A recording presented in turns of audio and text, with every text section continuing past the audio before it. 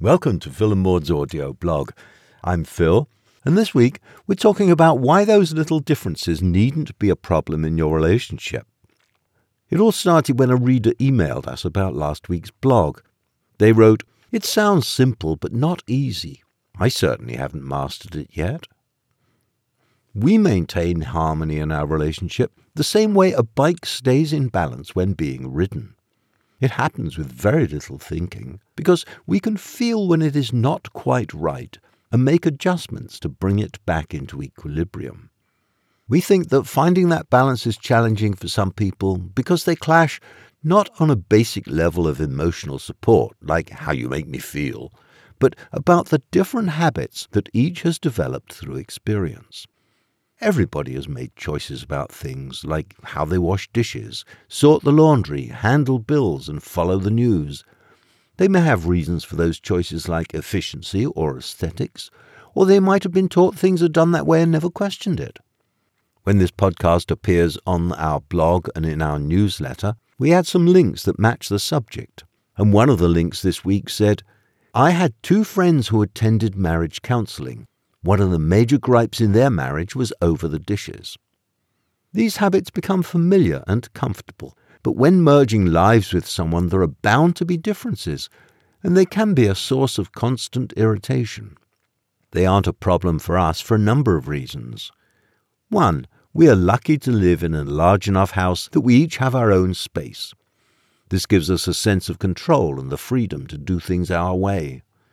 Even if we were more constrained, we think it would work because we each have a similar sense of the amount of connection and autonomy we're comfortable with. 2. We each respect the other person and don't want to manage their lives. Lots of choices the other person makes do not affect us directly, and the impulse to interfere needs to be recognized, laughed at, and ignored. If you think, "I would never open the package that way," you can tell them how it should be done.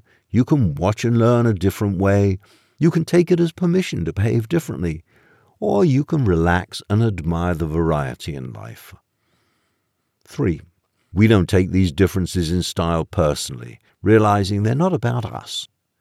We rarely seek for sameness in ways of doing things, and we recognize that differences in style are quite different from disagreements and aren't a source of conflict for us. 4.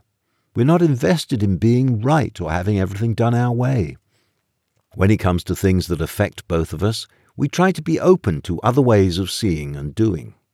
For instance, Maud liked to save up each month for big annual bills like property taxes, and I thought it wasn't necessary and those bills could be paid from a regular savings account. But now we pay monthly into a tax account and I love it. 5.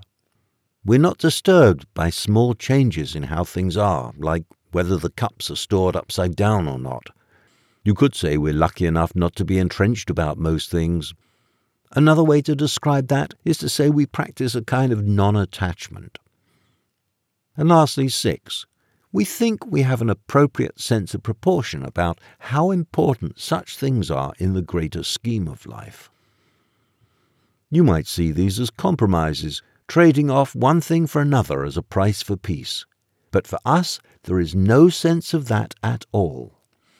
It comes from the freedom that we give each other to be exactly who we are, coexisting with the joy of connecting with another human being.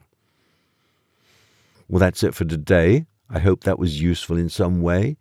As I said, it's written down on our blog at philandmaud.com, and we send out a newsletter each week too with this in. So if you like the idea, go to our blog and sign up for our newsletter. And I'll talk to you all next week.